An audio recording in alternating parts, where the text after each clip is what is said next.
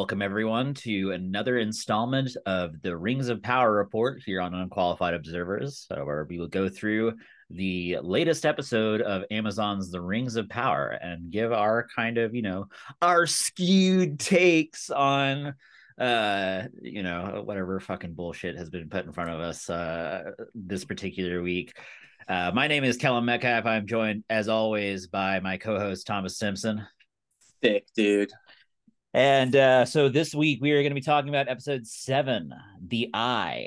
To start off though, let's take a little trip on down to our mailbag here in the corner here, where Reggie is sitting as always with another list of questions for us. So Reggie, thank you once again for writing in.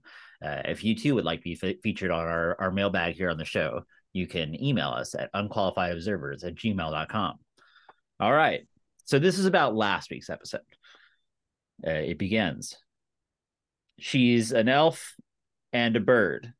That summation touched my soul. I love stories, as do I. That's my favorite thing about the Legendarium in general, is that everything has like a wealth of information behind it, or just enough information behind it to make you wish there was more. Number 1, in defense of Bronwyn.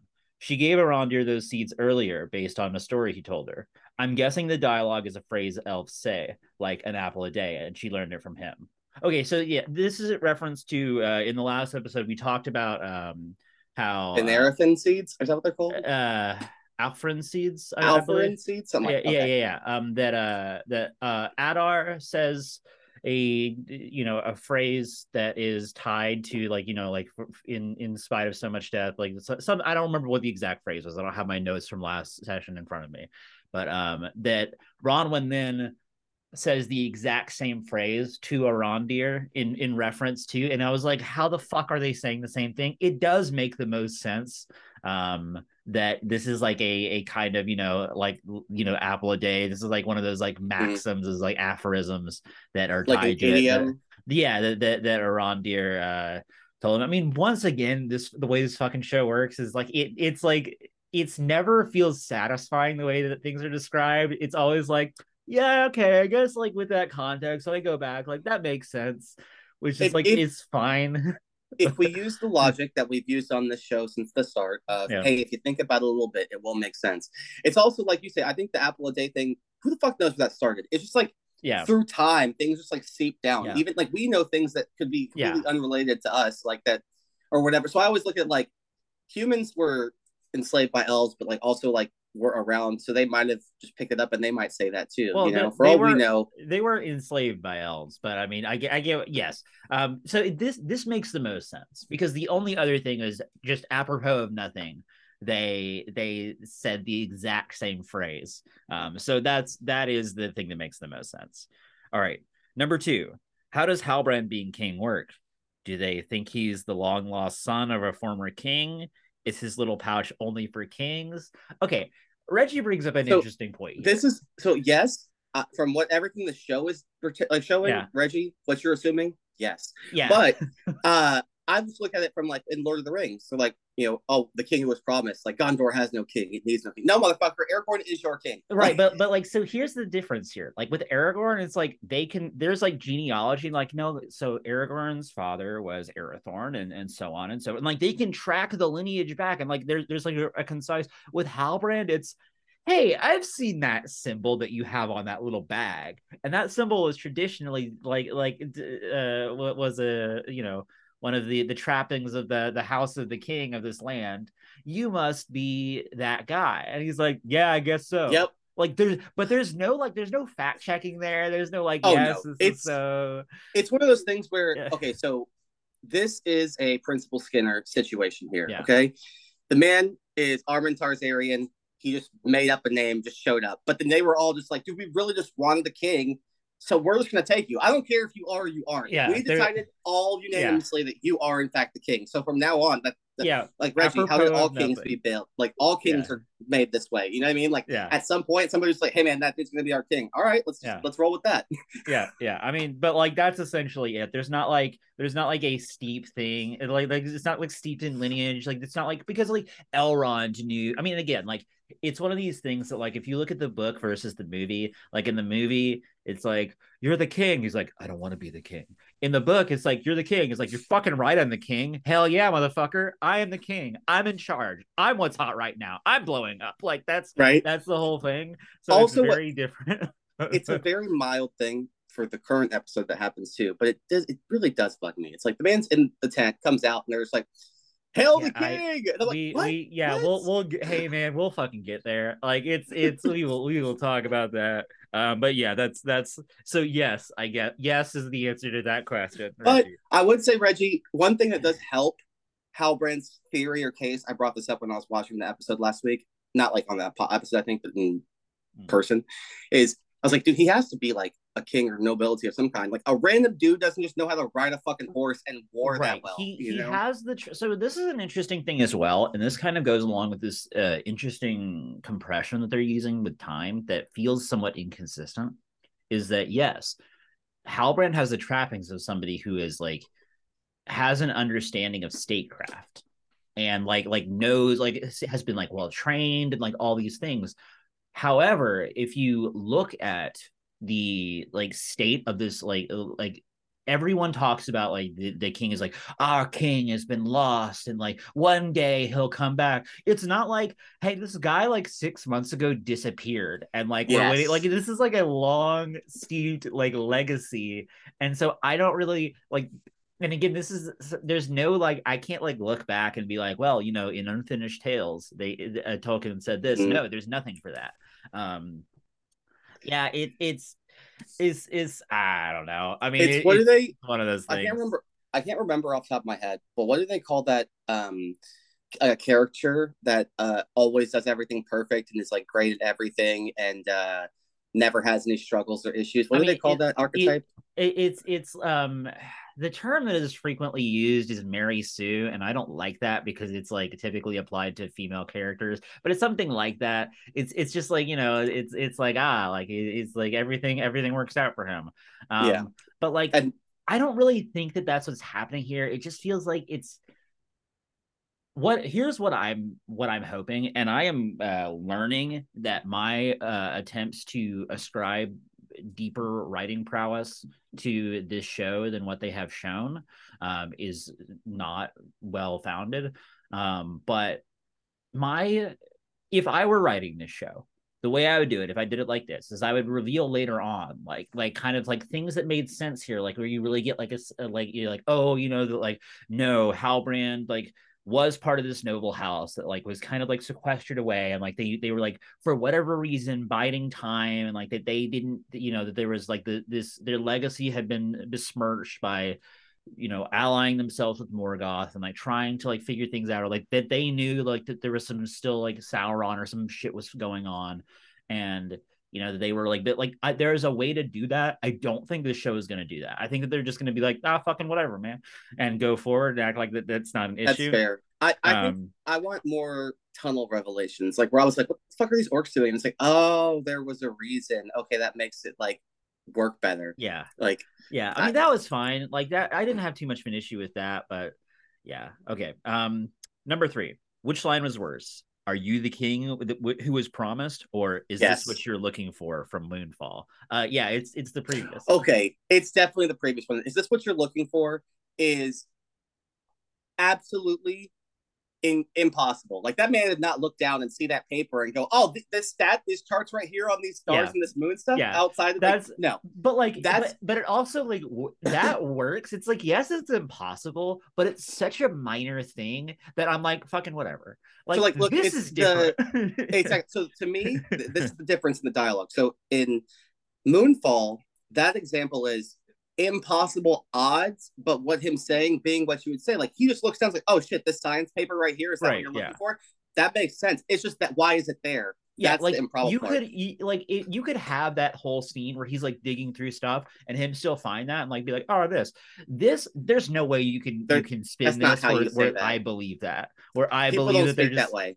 Well, no, like, that's another thing too, is like, if there's no, it doesn't make any sense. This feels like it's that these people are just like, fucking, yeah, I guess so. You've got this little tag, you've got this little piece of jewelry that says that, and someone else is saying, like, this is the guy. So I am going to take it on good faith that you are the king that was promised. And I'm here's my immediately going to theory. buy in whole hog. This is essentially what that scenario is, okay? That is like me walking around town, like going to like a town hall meeting and having like the Plano crest on my shirt, Yeah. and then being like, "Oh shit, you're the mayor of Plano." Like, clearly, guys, this is our mayor right here. Look at him. And go, yeah. And yes, I am the mayor, in fact. And I start being the mayor. No, yeah. Just because you have a sit, but also, it's all Galadriel's making this up. Like, this motherfucker never said shit. For all we know, Halbrand murdered somebody, stole this shit off him, and like, all I'm wanting is like, and so like, to be fair, this would not be good with the storyline because it would make it too messy. But what makes sense in that moment, like, devoid from the other context of like what's going on in the show as a whole, what makes sense in that moment is to have kind of like when Waldrig like broke off, for there to be a group of people that's like, the fuck he is, like, what are you talking, who is this guy? I don't know this guy from Adam. Like, no, like, yeah, like that makes more sense than everyone without an ounce of second thought or even a moment of hesitation. It's like, huzzah, huzzah, long yeah, it's live like the king. And let's talk about that. They also are saying that based off of Bronwyn, this is a very sexist time, like a lady, and elves. They're very racist, so they don't even like elves in that sense. Like, what are so and Numenorians? Though we don't know you. You are randos. Like it just that would be like a gang showing up and then telling us one of their gang members is our king. Like, that makes no sense. Like, yeah, I agree with you. These people are like, just, it'd be like uneducated. It'd be like if somebody, if a bunch of dudes rolled up, like if you were getting jumped in Dallas and like a bunch of dudes rolled up and like saved you and was like, hey Thomas, this is actually your dad, and like it's just some guy, and like you're like, what, dad? Like that Papa, Papa, like, yeah, like that would be, that's what that would be like. It doesn't make any sense. Like, yeah, I think that we could watch the entirety of this series, and I think that might still be the most like what the actual fuck every time. And it comes up in this episode 2.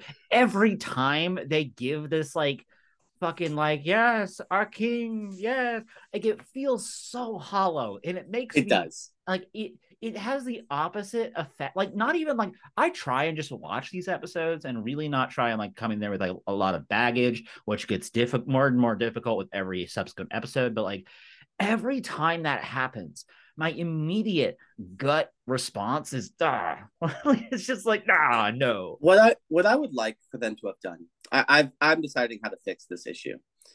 You just go back, and the episode we spent the entire time in Numenor preparing to leave. We're gonna leave halfway through that episode, so that when they get to the Southlands, we have a half an episode for Halbrand to like be talking to all of the people and convincing them and showing them that he is of their people. He has knowledge about their that stuff. Here's what would work, I think, is so you do have spend some of that time in Numenor, yes, establishing like any kind of pedigree for him that wasn't just like, he's got this little trinket and I said so, like anything.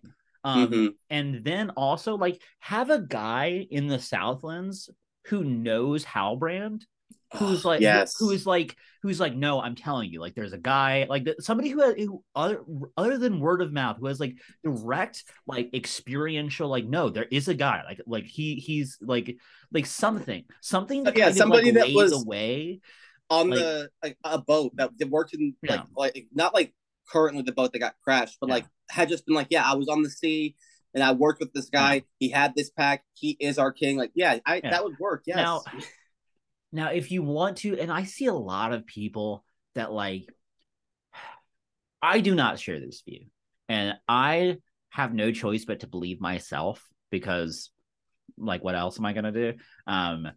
So when I see a lot of people leaning into the idea that Halbrand is Sauron, and like that's the most interesting choice there, and I actually don't agree with that. I don't think so. I really not don't. really, because I don't think that could be an interesting storyline. I don't think that it really makes a lot of sense with what we're being given. It's I don't know. Are they basing that off of Halbrand being like, "Do you remember what you did to me?" Is that what like? There's a lot of things. Like, I won't say that it's without that you couldn't have this be it, like, yes, like, that if you want to have it like the way that he acts with Adar, like, things like that, this kind of makes sense. It doesn't feel right. But at the same time, maybe it's because that I'm basing that off of like what I feel like this should be, like what I feel like this experience should be based upon my knowledge of the Legendarium as a whole and how I feel like that thing is typically done. But that's not how this show fucking does things. So maybe, no, but I don't think, I just really think me and you, maybe because we both have in the past been correct with our assumptions on things as we watch them and stuff, but I feel like we both are of the mindset that Sauron has not presented himself in the I show really yet. don't. I think he does get presented, because there was a trailer at Comic-Con like this week for the last two episodes, and I think that somebody says that they show who Sauron is in that. And like, I don't know if that's so. I really try hard to like not get like even kind of like cursory, like do any kind of fact checking with that stuff because I don't want to spoil anything for me. Yes. But yes. it makes sense to me that they would kind of show, maybe not entirely, kind of like with the Adar thing, like almost show, but like at least be like, we're going to find out kind of thing, like a show without show kind of thing. Yes. But I feel like it's more interesting if it's none of these people. Because none of our fate, our potential Saurons feels like a good choice for me from like a writing standpoint. And maybe I'm an idiot and I'm fine with that. But like, I think yeah, people may be right because the writing has probably been the weakest part of the show so far. Oh, absolutely. So maybe it is just bad, and yeah, that's what they're going to do. But I don't foresee that personally. Yeah. Let's get back to Reggie though. Okay. Number 4, Barry Windham. Barry Windham, gotta love Barry Windham. Also part of the Horsemen. He is the father, or I'm sorry, grandfather of Bray Wyatt, which means nothing to you, but that's just a big deal for anybody that's a wrestling fan. Extreme Rules just happened, he's back. So shout out. All right. Wyndham Rotunda. That's Bray Wyatt's slave name, as my brother would say. And Wyndham, Barry Windham. That's his grandfather. That's why I got that name. Okay. Yeah. He's also the stalker. Really terrible gimmick, but we're not going to talk about that. Yeah. Number 5, who among us hasn't threatened to make someone watch as you exterminate their entire race? Hey, Reggie, is everything okay at home? I mean, no, I mean, I get like, yeah, I understand the energy with which you're bringing this. But the implication is, Reggie, when we say that on the basketball court and we're talking trash, there's no actual thought that there's going to be follow-up. I feel that. like Galadriel was like planning things out as she said. This is like, okay, first I'm going to do that. Like it feels more like there's a lot less that's left up to the imagination there, and this feels like I'm telling you, like, I'm going to go pick up eggs and then I'm going to grab a sandwich on the way home. Yeah, like it's like with that same kind of level of certainty. Galadriel has already spent 1,000 years slaughtering and murdering orcs to the point where they were like, yeah, we gotta hide. Like it's important to like, according to Unfinished Tales, Sauron's biggest foe in the second age, like the person that like Sauron is like numero uno fucking with my shit and like is a real, like, I don't want to have to deal with and all this stuff, is Galadriel. Like Galadriel is the person that Sauron was like, fucking god damn it, like the whole time. Like, I saw a thing where they put a list down. It was just like Gil-galad, Elrond, Celebrimbor, Celeborn, or Celeborn, however you say it. All the one that's they cut out of Lord of the Rings, that Círdan the White, and the one that takes Frodo Glorfindel. Glorfindel. Yeah, it's like, listen, all these people, and they were like, Sauron would have much rather faced any of them over Galadriel. And I was like, oh yeah, because Galadriel. Also, I have a quick question. Yeah. We have never gotten to, but I just thought about this. It's like they keep talking about, Galadriel's commander of the Northern armies. Who's commander of the Southern armies? I'm just curious. Like, do you happen to know that? Is that common knowledge? I don't know. Like, is this motherfucker doing their job? Like, I don't. No idea. No idea. But yeah, so that is our mailbag. Thank you very much, Freddie, for writing in. So thanks, bro. beginning this episode, we don't typically do this. I want to take a moment to do some corrections. In our last episode, Thomas let me know he did not edit this shit out, which is why I'm doing this. I'm like, fair play. I did a lot of complaining about certain lines that they were choosing to use because I felt that I had mistakenly believed them to be purely written by Fran Walsh and Philippa Boyens and PJ from the Peter Jackson films. That was not the case. The majority of those lines were in fact from Tolkien himself. So I want to take that moment to say that. Also, just in my kind of perusings of things as I do throughout the week, I did remember that I have done a lot of pontificating about the fact that this relationship between Arondir and Bronwyn, there hasn't really been any unions of man and elf between outside of these few that are mentioned. That's not entirely true, and I had forgotten about this. And this is super lore weeds bullshit. But there has been a couple more, one of which is in Unfinished Tales, but it's fully not in the completed drafts because it's still from a time when Tolkien was going to have it be that England is established at one point in the history of Middle Earth, and he had it, he left it fine at the end as this is a different imagining of the founding of our world. At one point it was fully no, the men of Middle Earth go on to form England at one point, and yada, but there was an elf and man union there. But there is a character, the Prince Imrahil, who is in the Return of the King, and who helps his forces come in and help support the forces of Aragorn and everyone at the end, and in the final battle in Return of the King in the books. And it states in there that he had elfin blood from a far-reaching ancestor, because Imrazor had an elf wife, whose name escapes me at this moment. But so there are other unions, but it's yeah. So it's really not that big of a deal there being an extra one in this. But yeah, also might not work out. Black people don't tend to survive fantasy stuff, so it's not we don't know. Yeah, we don't know. Yeah. Okay. So let's get into the eye now. Yeah, this is the eye here. So let's begin with the storyline of Mordor here. Mordor / the Southlands. Okay, so I guess pyroclastic flows be damned. Okay, so I would like to establish that I had this argument with our good buddy Andrew. Yeah, of course you did. Of course, I have no doubt that happened between you guys. So we were watching it, and I was just like, "Oh man, so sick! Can't wait!" I was like, and he was like, "Well, actually," and he was like, "Well, these people should all be absolutely burned alive, dead." And I was like, "Actually, no, they should not be." I was like, "That is an ash cloud." And he was like, "Fuck you! That's the fucking pyroclastic blast." So he looked it up on Google, and I would like to point out, that was an ash cloud, motherfucker. Pyroclastic blast is actual physical lava. If that cloud clearly did not have lava in it, because they're all still alive, it was just an ash cloud. I still think that cloud would kill you, but here's the thing. I agree. You should not be able to breathe oxygen. Here's the thing. Also, Galadriel shouldn't be able to live until the ending. Shouldn't be a functionally immortal being. This is fantasy. Fucking whatever. Okay, and we'll move past that. Okay, so we begin here. We've got this. I do like this kind of this look of Mordor that they've established here. It's this red land that gets talked about in the books that Merry and Pippin see, that we don't really see in the Peter Jackson films. It's nice. It's well executed, I feel like.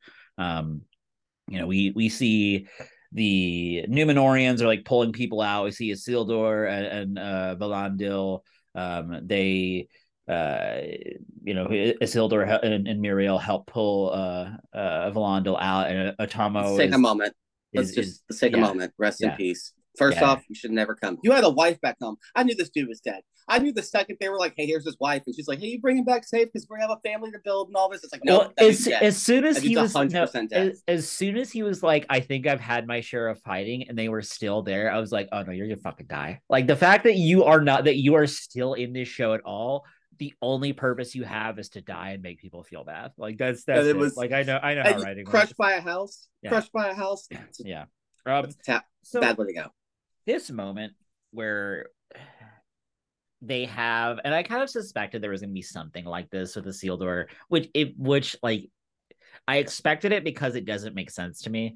Because we, as people who have seen the Lord of the Rings, which I feel like is a lot of people, I don't think that you can really make the argument that anybody who is watching this doesn't have at least that level of familiarity, because why would you be watching this? Like, that doesn't make any sense. Like, sure, say that maybe they haven't read the books. That's fine. I'm fine with that assumption. But that they haven't watched anything, why are they here? So the fact that you want, like, that doesn't, like, Isildur having this death fake out scene doesn't have any weight to it. It feels like to me. None. And so you could make the argument that, like, it's not necessarily about that. It's about having character development for other characters, like Elendil, for example. This is definitely, this is affecting his character. I think that there is merit to that.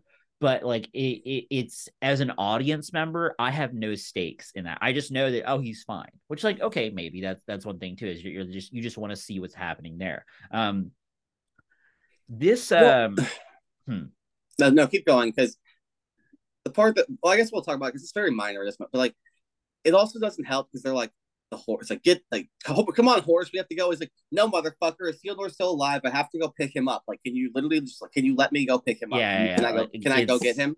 Can I please go get him? It's like, yeah, and that's definitely, we're gonna have like a Brago and Aragorn scene from fucking Two Towers here. Like, I like guarantee this is gonna happen. But anyway, so we go through, we get these nice moments with Galadriel and Theo, which I really like. I like that this amount of character development they've had for Theo in this episode, where, like, you know, he feels like, you know, yes, he was like kind of like a shitty, like, you know, like kind of leaning more towards the Waldrick side of things, but we definitely saw that he wasn't really fully on board with that, and he was just kind of like a troubled kid. But, like, I think, really, let's be honest, he was 13 years old. Yeah, you know, like, like, you're 13, you just do stuff. Yeah, you're like, what? And then you're finding your way. And I'll be honest, these last two episodes have really made me look at Theo in a whole new light, which means he might still turn evil and end up hurting us. But I'm just saying that him finally just being like, hey, Elendil, like, here's the fucking blade, this is what's going on, this is everything, like actually talking to people. And then with Galadriel, him just being like, this is all my fault. Like, I loved what Galadriel was doing too, just being like, look, dude, it's not on you to take this burden. First off, you're never gonna put it back down. Yeah, she's talking to herself through Theo, and you see this realization. I mean, this is like a common thing, but, like, you see this, like, as she's like, you know, doing this, like it's I like these character moments that they established throughout this. This really works for me, and there hasn't been. It's these simpler moments that kind of work for me more. It's interesting. So I have issues with the screenwriting, obviously, and a lot of the times it feels like when they are trying to be kind of Tolkien-y, it really doesn't work. And also when, like, there's like a middle ground that they can find, because there's where it gets like a little too CW. I'm like, fuck, this sucks.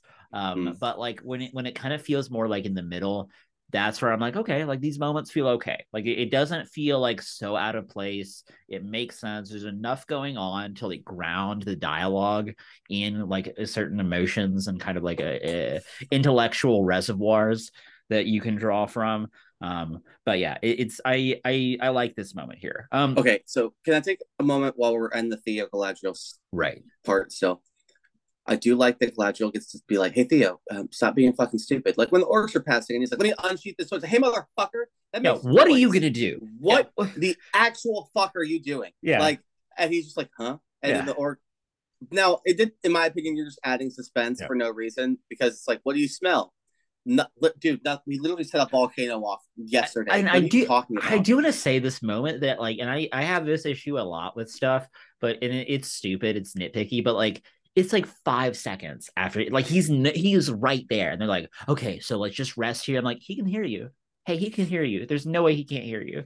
Like there's he's right there. But yeah, it's and I mean, again, this is a good character development episode for Theo. I like. It really was. So it really was. Here's my question.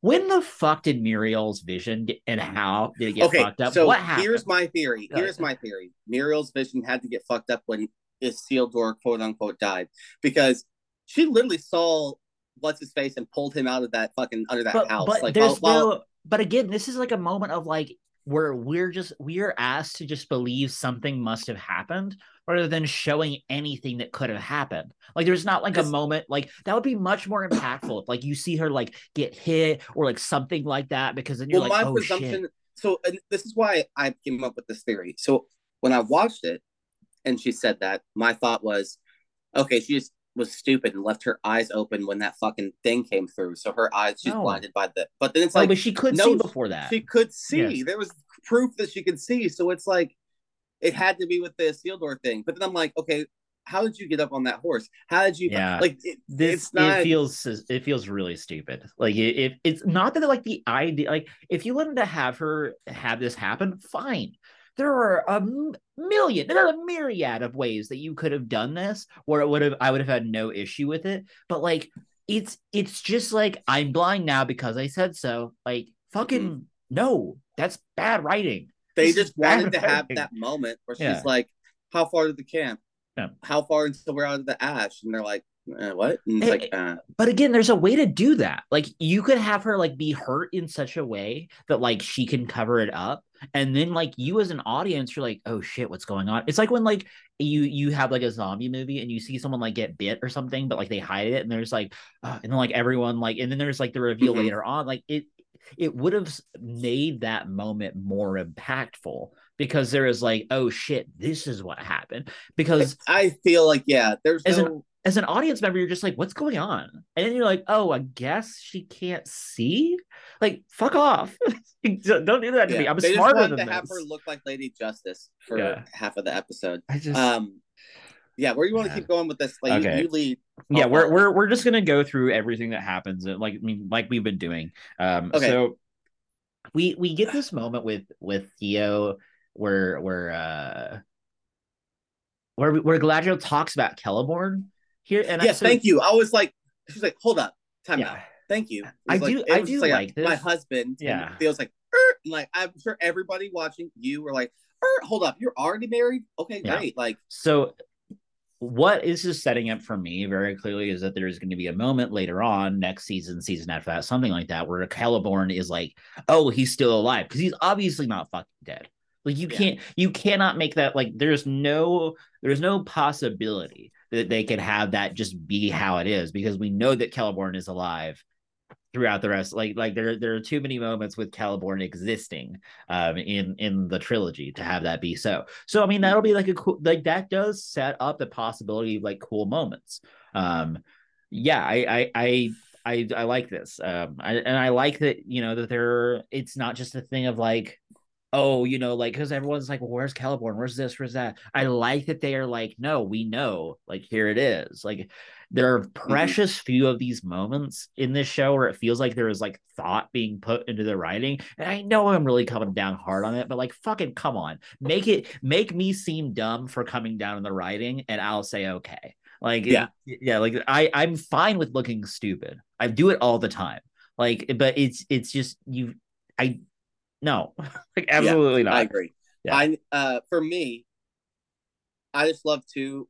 You could see like, no, Galadriel's like, I'm fucking about my husband. Like he's cool. Like he saw me dancing and I was like, what? You dancing? It's like, and he came up and he started some flirty shit, and I was definitely into it. And it was like, and you're like, Galadriel, you do like your husband. That's like people I feel like all the time are like, what are you doing with your life, Galadriel? Like, why are you married? You don't like this dude. It's like, no, she does like Celeborn. Like, she does. Like they're like, no, fully. And so I do, and also I really like this moment with later on when they come to like the Numenorian camp that they have set up. This moment with Arondir, I like this moment a lot. I think this is great. God. Like, I think this is like, like he like runs it. Like, this is like a great character development episode for Theo. This is really, I gotta say it because I'm sure you've seen it. If you haven't, I'm taking it because I haven't seen it, but I've seen it with every other thing in the world. But it's like Theo was like, "Oh my god," and Arondir was like, "Yeah, I'm not the stepdad. Yeah, I saw I saw the like... one the edit of him like wearing that T-shirt. Yeah, I did see. I'm not the dad. I'm the dad. I'm the stepdad. I'm the dad that stepped up. Yeah, it's fucking. But no, it's a great moment, and like I really like this. Like I care about this, like these characters, and this is something that I did. Like I will hand it to the writing on this part is that like this is a big issue I had earlier on in the episodes. Is like there are a lot of these characters I just didn't give a shit about.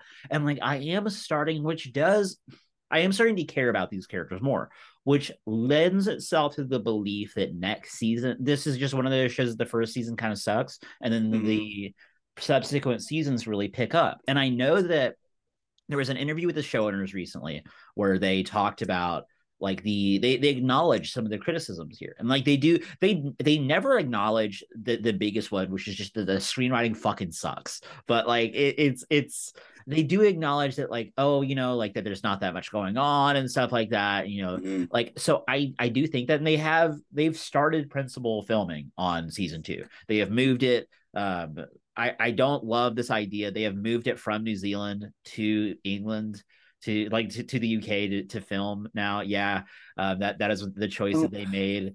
That was like a huge thing that like people were like, fuck, like, you know, it's nice to have like that through line of like that New Zealand is you like know, Middle Earth, and like that's like a big thing for New Zealand, that is like a huge boon to their tourism industry. There are some people who don't like that as much because like, no, we have things other than our scenery. But yeah, they decided to switch it to that, and I don't, there was like a lot of different like factors in this as I discussed a couple of years ago, and I don't remember what all of them were, but that is in fact what's happening. But so they're starting to film it, so like we'll see how that develops. And then we get to, so going back to the show, I do like this moment. Well, I like and dislike this, where like they ask Bronwyn, like, okay, where are we going? Like, okay, like we're going down to there's this Numenorian colony. So what she's talking about is gone, like where Gondor will be. Okay. But here's the thing.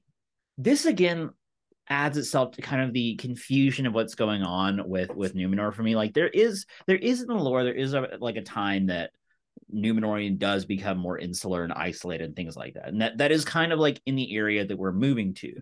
But Numenor, again, this is the time where where Numenor was being more oppressive to the peoples of middle, like to the quote low men. Like that is like there's more of that. So it feels like it's just like, and this area was supposed to be like an area that was, you know, popular amongst the faithful, who Elrond would be a member of, and his family would be a member of this faction, who are more inclined to support the Valar and the elves. So maybe, you know, we'll find some Numenorians there, but like it just like it feels kind of all over the place, this idea of what this Numenor is. But I do like the idea that they're at least saying like, oh no, there at least were, I suppose, Numenorian colonies on the mainland here.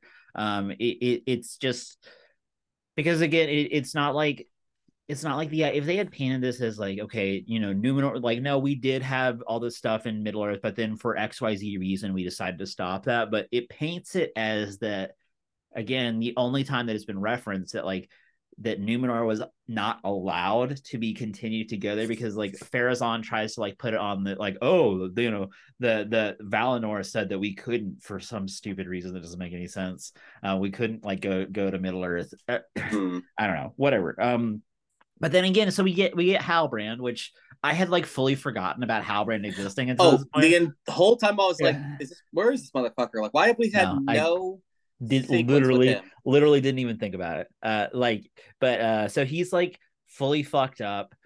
He's in there, and then he just so is like, and then magically can just get on a horse without any assistance or anything. He just walks out. He's like, hey, what's up? And like everyone's like, the king. And like I'm like, fuck off. Like, make this mean something. Like, have me care about this.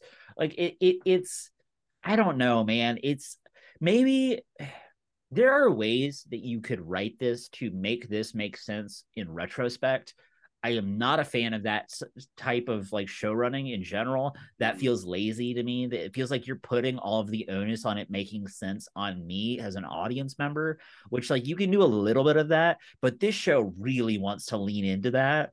And I am not a fan of that like in general. But so that's where we get with it. And you know, there's the little, because it's still in Mordor and the Southlands, you know, we get this shot at the very end of the episode where it felt kind of hammy to me. It was ridiculous, but like, yeah, Adar, and they're like, Adar of the Southlands, Adar of the Southlands. Like, no, that is not the name of this land anymore. What's it called, my lord? And then like he looks off at Mount Doom, and you know it's got the Southlands, and then disappears. It says Mordor. It's like, yeah, we fucking know. Like, this is another one of these moments where it's like, is that supposed to be a reveal? Like, yeah, it's cool, but like, fuck off. Like, it's like, this is the moment when it got changed in the title of the map. It's like, really? Yeah. It's gonna take a while for those maps to be updated. You think that back at Numenor right now, that they're like, oh shit, okay, let's scratch out Southlands and put Mordor. Yeah. And I mean, I guess I am being a little too hard on them with that. Like, it is like, you know, it's like, okay, we knew this was coming. Yes, like there's no way to like trick people into thinking that's not going, but like you have to have kind of like this is the moment.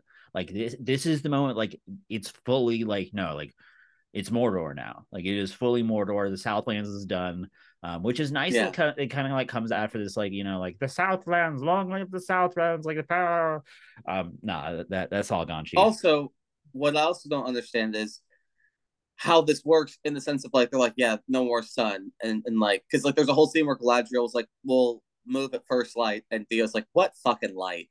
Yeah. And then you literally, you see the fucking sun. And I was like, take your clothes off, orcs, because you don't have to be worried anymore. And then they're like, what? And they take it off, but then they can now actually like, they're like, oh, okay, I'm not burning anymore. But I'm like, but we clearly still see the fucking sun. When maybe it's because in Third Age, when you go, it's different, it's darker. Well, they're also like you have to. So if you want to think about it this way, like this cloud is like spreading at this time is in my mind, because like where the Numenorians have their camp, I guess they're far enough away, and you have to remember also that like Mount Doom is not like that far outside of that like circle of mountains that kind of closes in Mordor.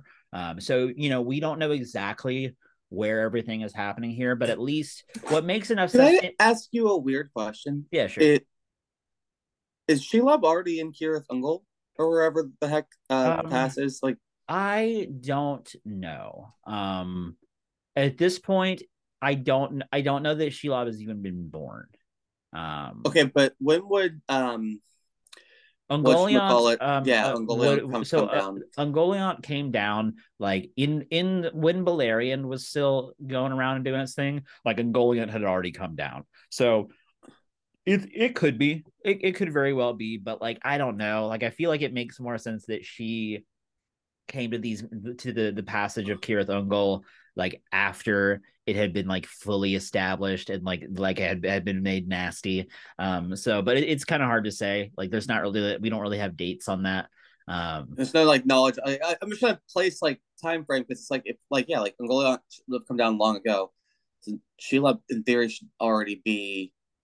Well, like, there's a lot of things, like, so the dead city, I believe that so the Minas Morgul, that was, I believe, Minas Arnor originally. That was a Gondorian outpost that had been taken over by the forces of Mordor. So that was like, there is like a kind of like a, and again, this timeline thing is kind of hard to like place where what things are happening where. So all best I can say with that is I don't know. Okay, but okay, so now let's go to what's happening at Khazad-dûm.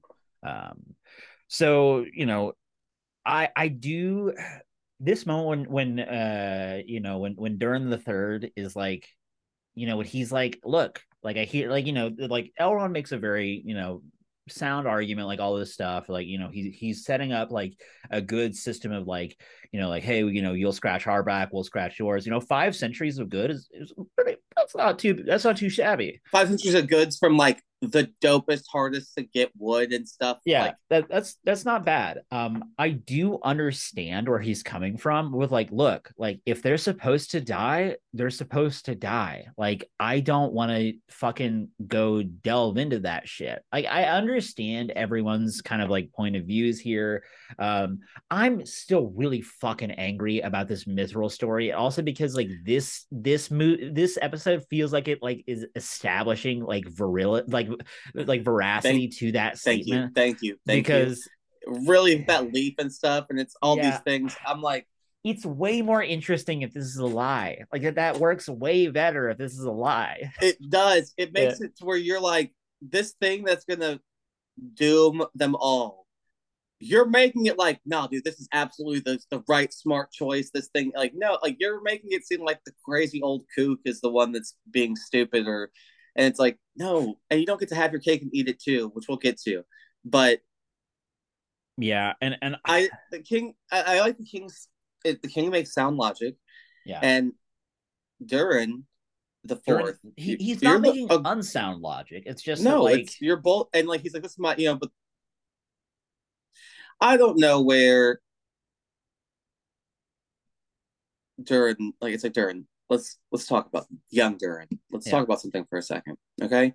You're older. You're already like a middle-aged dwarf, basically, and Elrond is still a young elf, like by all relatively standards. Yeah. So even if the elves like were dying off to like not be immortal anymore, he still has just as much time to live and hang out with you and stuff, like in theory. Like, it's not like you presume that he's just gonna like die immediately. All elves are dead immediately. I don't understand. Like, I mean, it's not you have time.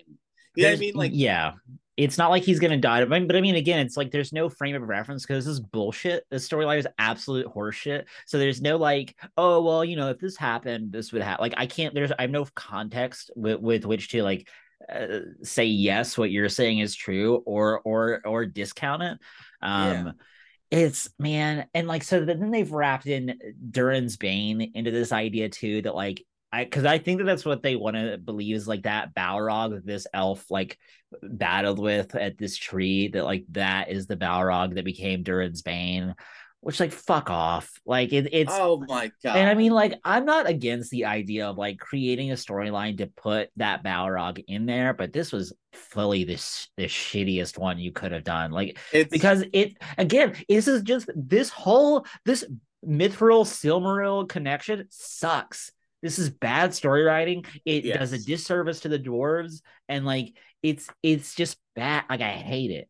Like, and maybe they could still, I guess, have like an 11th hour like shift of like it being a lie, and that is like a way better storyline. I don't want to be doing a better job writing this than you are, Amazon. You're spending $1 billion in this fucking show. How am I doing? How are we doing? We should not be better than you at coming up with a story. Yeah, it feels hateful to have me be doing a better job than that. Yeah, and like, so and like there's really not like, there's a lot that happens with regards to like character development here, which I like, around Durin and Elrond's friendship. And Disa, but like you really see that like this friendship between Durin and Elrond really, like, it's very palpable here. You get a lot of really nice moments, the moments where like they're digging through just together, I guess, which I'm like, how is that gonna work? Like, what are you, well, how I think Durin's doing all the work and Elrond's handing him water and like watching him, and like trying to like suss out like where the like, that's not your gig. Also, why is Disa not down there? Like, that's like her deal, is to like, I don't know, but like but you get a lot of nice moments there, and you get these moments, between Durin the fourth and Durin the third, where Durin's like, no, fuck off, like that, like it feels like they're trying to like really make like, where they're like, oh, you're so tied to like the old way things are. I don't really get that. Like, I don't really get that same feeling of how Disa is also like, he just doesn't want to do this. Like, he's all old, and like he's to me, it's supposed to be, they're like, Disa, and they're trying to be like, that new generation is so reckless or gosh, it's like, no, listen, you had a mind collapse and all that stuff. Like, your dad has straight up told you, do not go down here. It's not safe. He's not. I get there's super dope shit over there. Why does that matter? It's not safe to go get that. Yeah, like, it's like it doesn't. I don't know. Like there's some of the things here that don't really feel like it feels too shaky. Like kind of this like. We're getting into like the CW kind of writing territory of like how like vehement like they're getting. And, like I understand, like it also, makes sense. Let me ask you a question. Why wouldn't Durin understand that the mountain is clearly trying to tell him to stop too? With all these shakes, yeah, and or why isn't Disa understanding this again? Like, Disa should be the person that's like, wait, no, like there's something down there. Like, like I understand during the Force, like real, like intense, like because like he has a personal stake in this. He wants Elrond to like be okay. Like he cares about him. But and so like during the third kind of like disinherits him a little bit, like by taking off his crest, I guess. Which this is what I want to understand. Okay, why is Durin so offended at? Sorry, why is Durin the Third so offended at Durin the Fourth saying Elrond's a blood brother to me? Literally, as if he came out of my mom's womb. Like I don't care. It's like how dare you suggest that your mom ever birthed me? Well, no, it's the like the way he like how dare you like use her memory to support this argument that you're having? Like again, that like some of this stuff feels like weird. Like it feels like it's like the emotion is there, but like it doesn't make enough sense. Like the feelings are there, but you have not established enough of a basis within like the script to have that really make sense to me as an audience member. Where I'm like, no, I get it. Like it feels like just like it's like because I say so, and go fuck yourself. Like make me believe that. Like I'm willing to have my disbelief suspended, but you have to like you have to meet me at a certain point further than you are meeting me. Like you are wanting me to do more work than I feel like I should have to as an audience member to be like, yeah, I guess you're writing an okay script. And like, they want us to, in my opinion, they want us to sit there and be like, they want us to go 90 and then go 10. Yeah. Just like, hey, everything you're saying, cool, I'll just go with it. Yeah. It's like, no, make me believe I'm gonna think. Yeah, I'm gonna think. Like I'll meet you, but like go far enough that like it doesn't feel like work for me to meet you there. Thank you. But yeah, that's and they do this. And Durin disinherits it, like takes off his thing, which I don't understand. Because I guess in reality it doesn't matter because we know what the truth is. But like, does Durin the Fourth have other brothers? Yes. I believe that, and she mentions like like you're gonna be king, not your brothers, not another dwarf lord. So like I guess he's the eldest. So like that's why he is Durin the fourth, as that he is the eldest son. But like, and so like I that's I'm fine with those parts of it. But yeah, and then we get this moment with the Balrog down there. It's like I know that the Balrog's down there. Like, let's also like quit pretending like that Balrog was asleep forever and that leaf wakes it up. No, it's also not. That's like not that far down there. Like right, like it feels like relatively. It went through it went like down a ways, then like through like another like weird little small hole to keep falling down to another chamber. But it's like that's like 300 feet. They like the dwarf. Yes, most. The dwarves delved too greedily into deep, but like they were like using mithril and like mining mithril for a while, like before this happened. Like there was enough to like make a wealth of mithril goods, not like enough that it's just like commonplace, but like enough that like you see things. I feel like if they started mining with how far that leaf went down, it'd be immediate. It'd be day of that Balrog would be like, "Hey, fuck off!" Like you're like, it's I don't know, man. Yeah, I agree. I have a lot of issues there, but so that's the Khazad-dûm kind of bit there. The only remaining storyline we have is the Harfoots. And let's talk about this stupid fucking storyline. Yeah. Okay. Don't get me wrong. I like the characters, but like this is where I feel the writing is the dumbest. So there are some things I will say, just like at the top here of the storyline that I want to say I do like about what's happened with the storyline.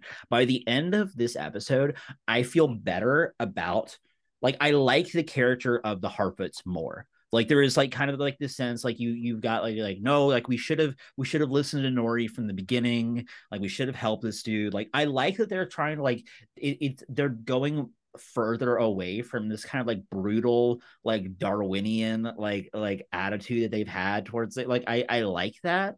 But like there's a lot of, I don't know, it's not that there's really an issue with any of like the Harfoots themselves. So like, you know, it's one, like how far away from Mordor are they supposed to be? Because like they are, if they say this is the Greenwood, so the Greenwood is a thing. The Greenwood is Mirkwood. Before Mirkwood became tainted by, you know, when Sauron was at Dol Guldur and like doing this stuff, like this was the Greenwood.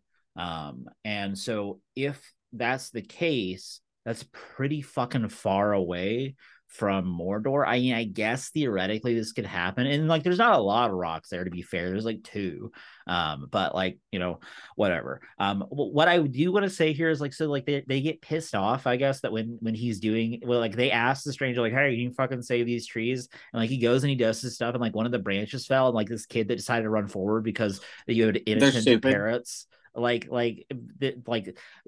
branch fell, and I guess they all got pissed off. Y'all motherfuckers asked him for help, and he does magic. Like, you know, that this is like, you have enough experience that this can kind of go higgledy piggledy. Like, what leg do you have to stand on to be like, oh, well, how dare, like, oh gosh, we could have been hurt.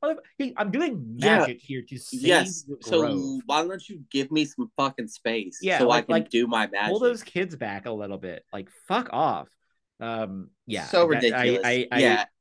And so know. they kick the Blue Wizard out of the group, and then he's like, all right. And they're like, hey, but here's like one apple for your troubles. And he's like, oh, I was clearly learning how to speak in the previous episode, but now I've clearly forgotten how to speak again. Well, I think that I do, that actually works for me with this character development, because like, you know, he hurt Nori in the last episode with like his magic shit. Okay, like, hold on. Really... I would like to pause it. Did he hurt Nori, or did Nori hurt Nori? Nori got hurt as a result of like that, but like he feels like, because it already was established in the last time we had the Harfoots that he feels like he's a peril, that he is dangerous to people.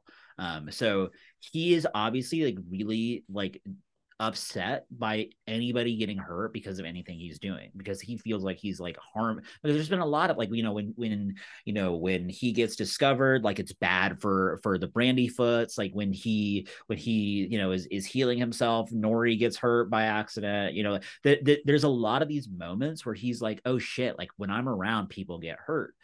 So like it kind of makes sense that he's a little bit more demure and he's not really talking to folks, because I think he feels like the sense of like shit, like the longer I'm around, the more people seem to be getting hurt through one way or another because of the fact that I'm here.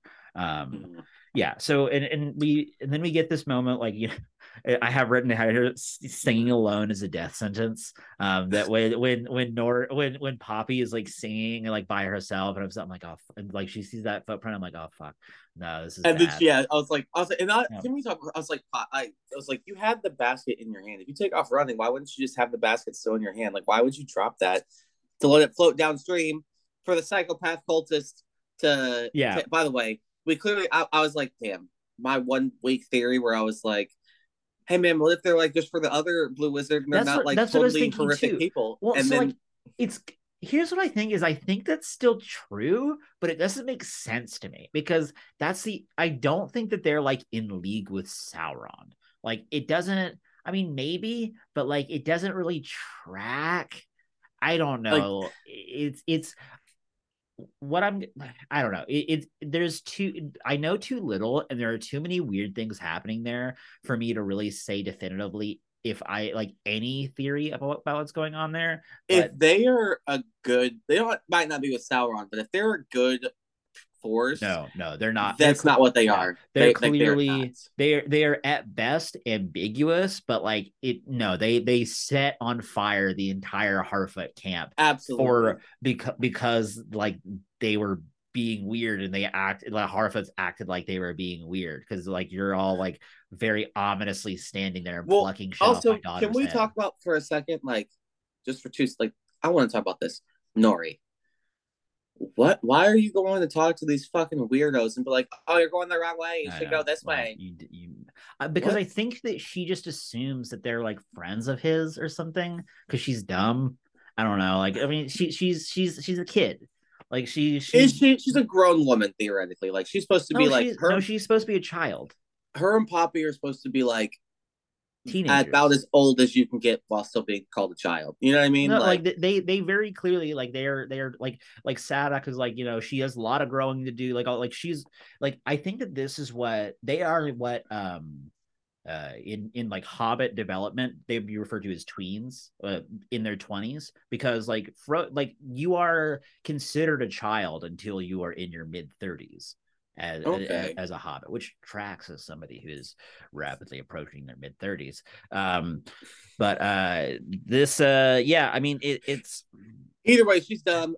She's like, yo, and then they like they snatch something from her hair, and like and her unfortunately dad's just like, hey, yeah. Well, I was saying, her dad is like, hey, like, okay, you got what she said. Now, why don't you like leave? And if you hurt my daughter, I'm gonna have to hurt you. Because it's just like what a dad would do. What like he doesn't. Yeah, but like so they put out the fire, which leads me to believe that they are magical creatures of some sort. Like there's have to be.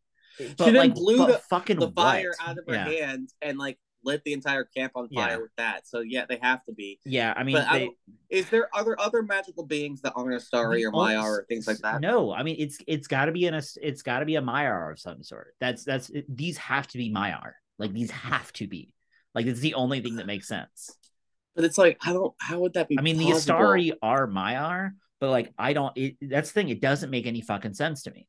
Like I have no frame of reference for what this could be. Like these would essentially have to be like the only thing it could be is really, I mean, like, so if they want to, maybe they want to like take the attitude of like maybe the wizards, this blue wizard is like kind of like, you know, lost his way a little bit, because like there is that.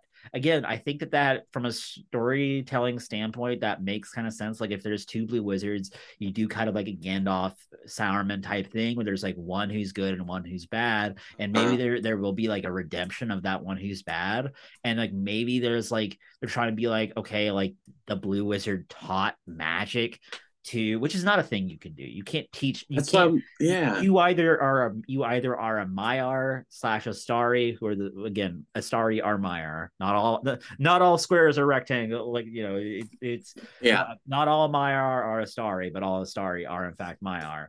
That like, but there's no way to like teach magic to somebody who is not inherently have the ability to use. Are they? Here's my thought. Are they just making up Maiar, just like adding Maiar that don't exist? It's possible. I mean, it's like like Maiar were around.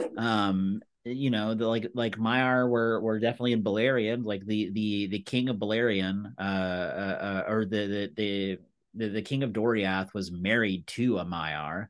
That's how, like, you know, Luthien, who was famously, you know, a baron in Luthien, her mother was a Maiar.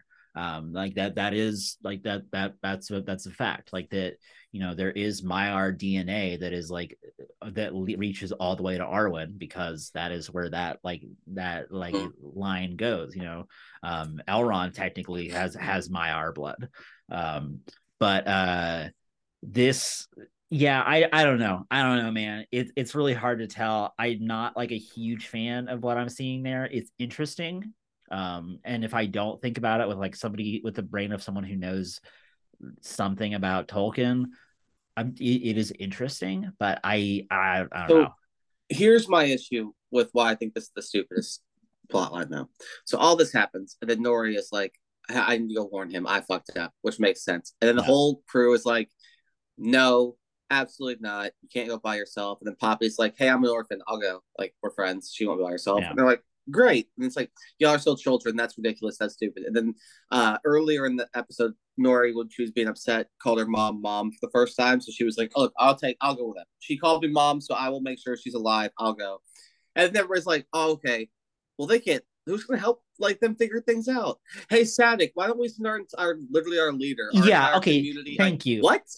What? This like it's not that it's necessarily a bad idea. Like when Maven or who I forget the name of the woman who is like, no, they need a trail finder. Like, yes, you're right. But it doesn't really make a lot of sense to me that like you have like the head of like it's not a great time for the Harfoots right now. Every cart was burnt, it seems like. Like there, and I mean, to be fair, they're not like gonna leave anytime soon. Like it feels like they were setting in here for a while. So he can't be that far away. So maybe they're thinking it really isn't gonna be that long of a journey. He's like a day's walk away. Like, I mean, that's fair. That's like, I guess. It's been a few hours. It was literally a let's create a fellowship moment. Here's our Mary Pippin saving Frodo. Yeah, and I was like, yep. We'll see. I mean, it doesn't strike me as like it seems like Sadek would definitely need to stay, and they would send someone else, but they haven't established any fucking other characters within the Harfoot, so like they had no one else to choose from. It had to be Sadek because he's like the only other like touchstone there. It was just. But of course, I guess we're not going to get any scenes of the Harfoots because there's no one there that we fucking care about except Magda or what's Lado the dad. Yeah, I'm trying to remember his name. I can't remember, but the dad. But we can really leave him and the kids and all that nonsense. We can. I don't. There's no touchdowns there for me to return to. Thank you. It's just weird, but we'll see. That's everything though. That's everything. I mean, again, so this was not as bad as some of the episodes have been. This is an odd episode, and the odds have been worse than the even. So I'm fully predicting that the next episode will be better. That'll be the season finale. So this is from probably one of the best odd episodes though. Like this is way better than episode 5. Fucking better than episode 5. Like I was trying to think in my head how I would rank 1 and 3 or so that's like, but I was like, no, it's still probably we'll do that. We'll do a ranking. Like there's really no point in doing a ranking of episodes. We like people can just like listen. Seasons. You can just listen to how we this was better than the other than some of the other odd episodes, but still not as good as the even episodes. But yeah, so that's it though. That's where we're at. So we have one episode left. Yeah, that's great. We'll see what we see. Yeah, maybe Sauron will show up. Yeah, I know one or two things. I think I have an understanding of why the Mystics took a scrap from Nori's head accidentally. You're scrolling Twitter, you see things, and I think I saw a clip from like a still image from that trailer that went off at Comic-Con. So I do know a little bit of that, but I'm not going to address it. People that promote shows and do all that kind of stuff in marketing and those things, like when you go to Comic-Con and stuff, it's supposed to be for things that are coming out. You do not need to like have news trailers or new things for that. That's going to only be spoilers because clearly, like, most shit you put in the trailer is like from the early parts of stuff. Like, like what was the point of that? Like, people who are watching at this point, we're already watching, and like we are like it's just fucking leave it. Like what are you doing?